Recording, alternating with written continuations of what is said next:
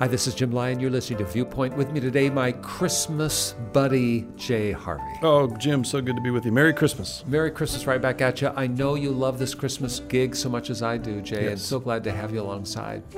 And as we think about Christmas, I'm ready for my wife's, pumpkin pie. She makes it so fine, let me tell Yes. you. And I'm ready to have all of my sons are coming home this year for Christmas from 4 different states. Awesome. They're all converged to the house with their wives and my grandchildren. Oh, wow. There's so much to celebrate. But wait a minute. Over all that Christmas celebration stuff, there's one thing that you and I both love. What's underscoring it? There's a clue. Underscoring it. The Christmas music. The music, come on. Think about music, how it's spoken into the Christmas experience. Now, there's secular music, like my granddaughter's in Tchaikovsky's Nutcracker Ballet. Now, that's a seasonal piece. Sure. It's not really a Jesus piece, Right. that whole Christ and Christmas thing, but it still celebrates the wonder of the season. We have songs like Silver Bells and Right. Chestnuts Roasting Over Open Fire. There's all kinds of melodies that are Christmas music that kind of warm the heart. But boy, there's also music that's really at the foundation of Christmas that captures the story, doesn't it? Yes. There is something different about a true carol that brings hope at this time of year. And of all the carols that I think speak about hope and life and actually connect the Christmas celebration to its history, it's a famous tune written in the 1860s and a verse by Phillips Brooks, who was a pastor in Philadelphia. And it's called O Little Town of Bethlehem.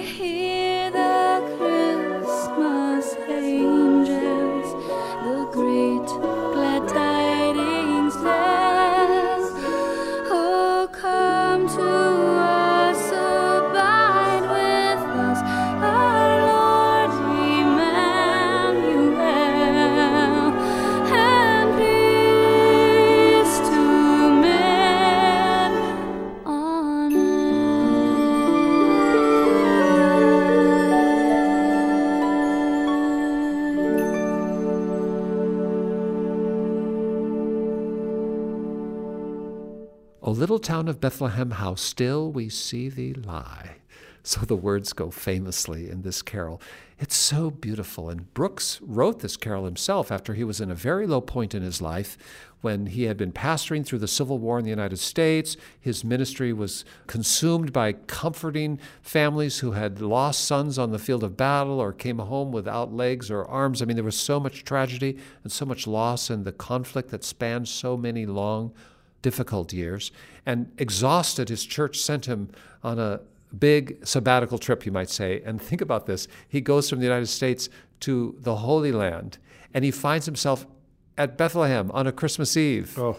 And in this experience, he's so moved by it, he comes home and he writes this song because there's something about the historic reality of the Christmas narrative that gives it life. This is not just mythology. The story of the birth of Christ is not just some kind of random tale, an Aesop's fable. It's actually grounded in places, in time, real events, and real people. And this whole idea of Bethlehem is a big piece of it. Let's talk a little bit about Bethlehem and why that matters in the Christmas story. Sounds good.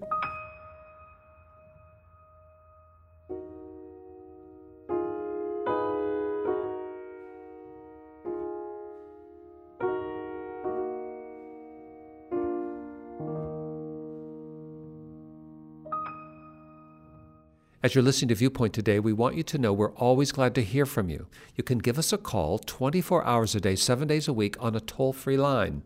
That's 1-800-757-VIEW. That's 1-800-757-8439. Every minute, 24 hours a day, 7 days a week, we're on the phone live to talk to you. Give us a call. I'll give you the number again at the end of the program, but we want you to know we do love hearing from you. Bethlehem. O little town of Bethlehem, goes the tune. We know that Jesus was born in Bethlehem of Judea, so says the Scripture. There's some history to that place, though, isn't there, Jay? For instance, way before Jesus was born, centuries before he was born, there was a prophet named Micah who actually gave us a heads up. Where is this Messiah, this Son of God, this amazing Lord of Lords and King of Kings? Where is he going to show up? And he tells us it's in the 5th chapter of Micah. What does it say? Jim, it says, starting in verse 2, "But you, Bethlehem of Ephrathah, though you are small among the clans of Judah, out of you will come for me one who will be ruler over Israel, whose origins are from old, from ancient times." That is just one of my favorite phrases when I read God's word, and you took me back to it today to read this part of the Scripture, and I have it underlined in my Bible. But when Micah says, whose origins are from old, from ancient times, it still gives me goosebumps, because this is the providence of God. This is the divine appointment of God. And he's telling us centuries before where and what is going to happen. And it's just so powerful. And it reflects the power of God to organize history and to govern time in such a way as to bring his will into being at just exactly, not just at the right time, but also in the right place. He chose an address. Exactly. And he chose it long before the events took place. There's an important lesson here. We'll come back to it. Now, let's skip ahead to the New Testament. This is Matthew telling the story of Jesus' birth. This is Matthew chapter 2. Jesus was born in Bethlehem in Judea during the reign of King Herod. And at that time, some wise men from eastern lands arrived in Jerusalem asking, "Where is the newborn King of the Jews? We saw his star as it rose, and we have come to worship him." Pause. We have some people. They're from far away. They've seen a star in the heavens, another supernatural sign. They didn't get the memo about Bethlehem. They've showed up at the capital of the place, Jerusalem, wondering, Hey, where's the king? Where's this persona that obviously is some big deal? We're looking for him. The Scripture continues. King Herod was deeply disturbed when he heard this, as was everyone in Jerusalem. Well, Herod was disturbed because he was afraid he was going to lose his throne to some newborn. He called a meeting of the leading priests and teachers of religious law and asked, "Where is the Messiah supposed to be born?" See, even Herod, who was not a believer, got this. There's something going on here. Right. And actually, this God thing has power beyond what I can know. Did he forecast where the Messiah is coming? Right. In Bethlehem in Judea, the scholars said, for this is what the prophet wrote. And then they quoted from Micah, just as you had read. And you, Bethlehem, in the land of Judah, are not the least among the ruling cities of Judah, for a ruler will come from you, who will be the shepherd for my people Israel. Wow. What more does it say? Well, it goes on to say in verse 7, Then Herod called the Magi secretly and found out from them the exact time the star had appeared. He sent them to Bethlehem and said, Go and make a careful search for the child. As soon as you find him, report to me so that I too may go and worship him. Verse 9, After they had heard the king, they went on their way, and the star that they had seen in the east went ahead of them until it stopped over the place where the child was. When they saw the star, they were overjoyed. On coming to the house, they saw the child with his mother Mary, and they bowed down and worshipped him. Then they opened their treasures and presented him with gifts of gold, of incense, and of myrrh. And having been warned in a dream not to go back to Herod, they returned to their country by another route. Nigh Bethlehem on a wintry night, Noel, Noel, Noel. Poor shepherds saw a lovely sight, when angel host in vesture bright burst forth from heaven's lofty height, and sang Noel, Noel, and sang Noel, Noel. Peace and goodwill the Christ child brings, Noel, Noel, Noel, and saves all men from evil things. For he of whom the angel sings is Lord of lords and King of kings. Then sing Noel, Noel, then sing Noel, Noel. So Christian folk put fear aside, Noel, Noel, Noel, and spread the gospel far and wide, that joy be great at Christmas tide, and God in Christ be magnified. Then sing Noel, Noel, then sing Noel, Noel. The song you just heard is called Nigh Bethlehem. It's one of the famous Burt carols, a family that produced carols every year for Christmas as gifts to their friends and their church, beginning in the year 1922 and lasting all the way through 1954. And this carol speaks about what happened in Bethlehem. Nigh Bethlehem on a wintry night, Noel, Noel, Noel. Poor shepherds saw a lovely sight, when angel hosts in vesture bright burst forth from heaven's lofty height, and sang Noel, Noel. Noel is an ancient French word which speaks about this good news, the gospel coming forward. And all of this reflects, again, the centrality of Bethlehem and the lessons we can draw from that this Christmas. One of which is, God knows what is to be. He has plans, and his plans are good. There are forces in this world that oppose the plan of God, but God will always see his plans through, and our privilege is to cooperate with his plans. So think about this. He appoints Bethlehem long before Jesus is born as the place. Bethlehem is an historic place. It has many stops in the narrative of God's revelation. It's a place that means house of bread. It's the place where Ruth in the Old Testament comes to find refuge when there's a famine in her own land of Moab. It's there she marries and settles down and begins a family line that will give birth to David. This is Bethlehem, the city of David. And so in Luke we read, And it came to pass that in those days there went out a decree from Caesar Augustus that all the world should be taxed, and each went unto his own city to register for the census. And Joseph also went up out of Nazareth in Galilee, which is where he lived, to where? To Bethlehem in Judea, because he was of the house and lineage of David. So hundreds of years later, this whole thread of history is still governed by God. The emperor in Rome is issuing a tax decree, which God is using to bring to pass what he prophesied and willed long ago. Bethlehem is going to be it, the house of bread, the city of of David. Just outside, Rachel is buried from another patriarchal age. I mean, this is really sacred ground, and God has chosen it for Jesus to be born. I'm wondering in my own life, what has God chosen? Buy things and think that maybe they're a little too modest, or maybe that's not so cool. But by God has appointed me to be in times and places. This providence of God is a lesson of Christmas, and Jesus illustrates it to the max, but we should all be encouraged. The Lord's walking ahead of us, and he's got things laid down. Right. Oh, but now you just told us about the wise men. Right. Jay, we were reading about how the wise men got this word that the baby was in Bethlehem, and they were pure in their intent, and they went to find Jesus, and they found him. And they found him. That's right. We've got another character in that story in Matthew, though. That's King Herod. He gets the same news, but he's not willing to cooperate with the will of God. He's going to do it by his own terms. He has to protect himself. His throne is too important, his money, his station, his power. He's threatened by the prospect of a new king. He's going to order the murder of innocent children just to protect himself. It seems over the top, but we know the world runs that way. Exactly. And what we have in this story is the providence of God, God's plan. Bethlehem's going to be the place. I'm going to bring the Savior of the world into that place. It's going to happen at this time, and it's going to be governed by my hand. It's going to be protected by me. Even Herod and all of his armies aren't going to be able to interrupt it. They can make it a mess up, but they're not going to stop me from getting my son there. And the wise men and the shepherds also in Luke's narrative, they cooperate with the plan of God. They don't fight the plan of God. They cooperate and say, wow, what can we do? Let's give our lives as an offering.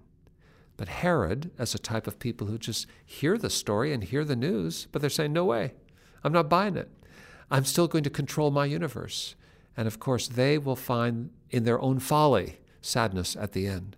I find often that when I read these stories again, that I still see parts of myself in characters that I don't want to. When I read even how Herod said, go find him and report to me so that I may also go and worship him, which we know was a deception. And I often find that when I'm having trouble seeing Jesus or cooperating with him, I try to manipulate my way back to him, when what you're saying and what Scripture tells us is to just go along, to purify yourself, to say, Lord, I admit I need to be pure. I need to be honest with myself in order to see you. I need to just go with your divine flow, so to speak, and not make it so difficult, which means I might have to let some things go in my life. I maybe shouldn't hold on to this power that I think I have, or this or that, and it's gotten me off course. And so when I see Herod say that, it just struck me again that oftentimes I want to do things, but I don't want to do them the way that God wants me to, which is just to relieve all of the things in my life, like pride, ego, accomplishments, lay them all down once again, and I begin to see him clearly. And then I'm cooperating, because that's really how you cooperate best. And maybe another way to summarize those thoughts, Jay, so excellent, is that just surrendering to the Word. Exactly. The Word set this all up. And we are also, in a way, set up by the Word. And the Word is true, and the Word will be so, and it will be proved true. And that Messiah is going to be born in Bethlehem. And you know what? You may live in Galilee, but you're going to be there. All of it works together when you surrender into the truth and the power of God's Word revealed to us. There is life. Yes. Herod doesn't get it, and Herod's own paranoia unleashes a reign of terror in Bethlehem. It's so sad and tragic. Another tragedy actually forecast in prophecy about the sound of children crying and the sound of mothers weeping over their lost ones in Bethlehem. And Herod's paranoia and the darkness and the fear and the insecurity that is so much a part of our world today can stalk us all. But wait a minute, Christmas is a doorway of hope, because for all of that, there's still this thread of life and hope and the power of God that's going to redeem. And Bates Burt was an Anglican pastor, an Episcopal minister in Pontiac, Michigan in 1947, and with his son, Alfred, who was a young man then and a great musician in his own right, they crafted this song we just heard called Night Bethlehem. And they understood in those years, 1940s, right after World War II had ended, But the world was in chaos. It was in devastation. It was dark. There was hope that peace might have arrived, but now Korea is going to be aflame in conflict soon. And all of the darkness and confusion and the disorientation, it was a time of darkness. And yet, as they recalled those days in Bethlehem, they wrote these words at the close. So Christian folk put fear aside, Noel, Noel, Noel, and spread the gospel far and wide, that joy be great at Christmastide, and God in Christ be magnified. Then sing Noel, Noel. And our invitation to all of you today listening is to don't let the fear and the darkness and all of those who do not cooperate with the will of God, don't let that stop you from, like the wise men, making your way to Bethlehem, so to speak. Find a church this Christmas Eve and go kneel before the newborn King. Yes. Find a group of believers who also honor Jesus this Christmas and be a part. Give yourself over to the worship and the following and the lordship of the newborn King. And there you will put fear aside, and God in Christ will be magnified, and you will find a doorway of hope. I promise you will. How to get started? Start right now. Pray with us. Our Father in heaven, we're so thankful today for the Christmas time, for the birth of Jesus, which has forever altered the course of human events. We're thankful, Lord, for the way in which when we see Jesus, we see you. And we're thankful for his birth, arranged, predestined from the dawn of time. We're thankful for Bethlehem. We pray, Lord, that that place might know some peace this Christmas. But we pray that Bethlehem, which is a speck on the map, might represent more to all of us, that it might represent your providence and your sovereignty and your capacity to affect your will and to do good. And Lord, I pray that you'll call into our hearts to cooperate with your will, to make a choice, each of us, that we want to be surrendered into your will, knowing that it leads to life. And in that pursuit, in that surrender, may we bow before Jesus Christ, and may we find ourselves born again and empowered to be light in this dark world as well. Thank you for hearing our prayer, and I pray, Lord, that every person who is in prayer with me right now will be impressed with a place, a house of worship, a group of believers they might meet with this Christmas time to worship that newborn King. And we pray in Jesus' name, amen.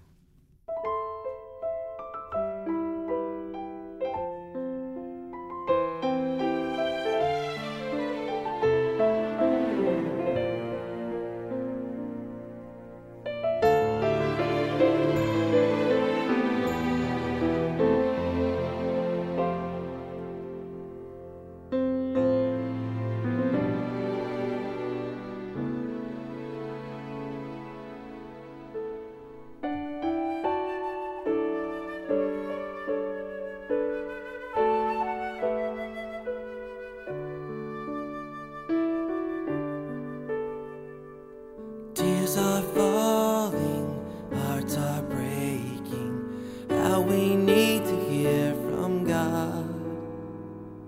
You've been promised, we've been waiting. Welcome, Holy Child. Welcome, Holy Child. Hope that you don't mind our manger. How I wish we would have known, but long awaited, holy stranger, make yourself at home. Please make yourself at home.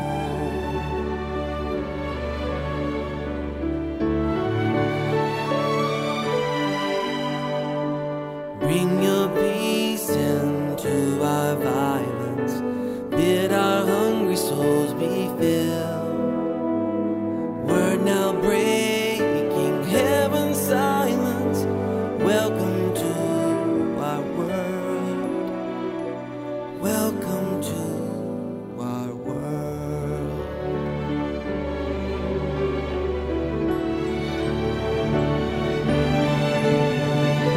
Fragile fingers sent to heal us. Tender brow prepared for thorn. Tiny hearts whose blood will save us. Unto us is born.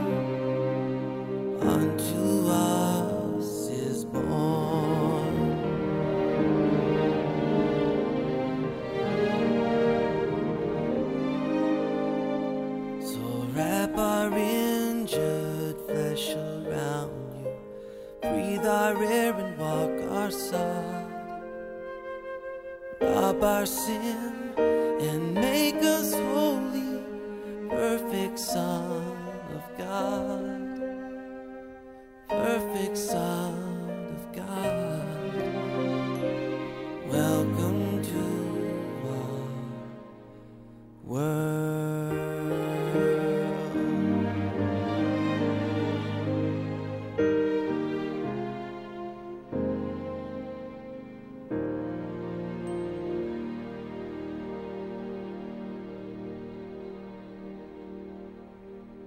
If you'd like to know more about anything we've talked about in this program, give us a call. And wait a minute. If you'd like to know how you could visit Bethlehem, give us a call about that too, because I promise you, in January of 2020, we're going to take a group of people to Bethlehem and throughout the Holy Land, and we always start at the dawn of the year in January when the Orthodox Christmas is celebrated. So you can be in Bethlehem at Christmas time on January 6th on the Eastern calendar, and that way you get to taste Bethlehem at Christmas time. We'd love for you to join us. So if you have a question about what you've heard or you want information about our Holy Land adventure, give us a call. This is the number toll-free, 1-800-757-VIEW. That's 1-800-757-8439. We're always by the phone 24/7. We want to hear from you. Jay, if someone wanted to go online, what would they type in as our web address? Well, they would type in www.cbhviewpoint.org. That's CBH, Christians Broadcasting Hope. That's who we are, viewpoint.org. Read about the ministry there and send us an email. We will reply. Or at the last, send me a letter. Address it to Jim Lyon, Viewpoint, Post Office Box 2420, Anderson, Indiana, 46018, USA. But whether you go online, send a letter by the post, or call us up, let us hear from you this week. Jay Harvey, Merry Christmas once more. Thanks for being with us. Merry Christmas. You have put me in the mood to go home, sit by the fire, and listen to some carols. I'm for it. And we hope you'll do the same. Thank you so much for tuning in. We hope you'll be with us again next week as we continue our walk to Christmas, and we'll walk through some of the greatest music ever written. For all of us at the Viewpoint Ministry team, for all of us at Church of God Ministries, which is the host of our broadcast, this is Jim Lyon. Merry Christmas.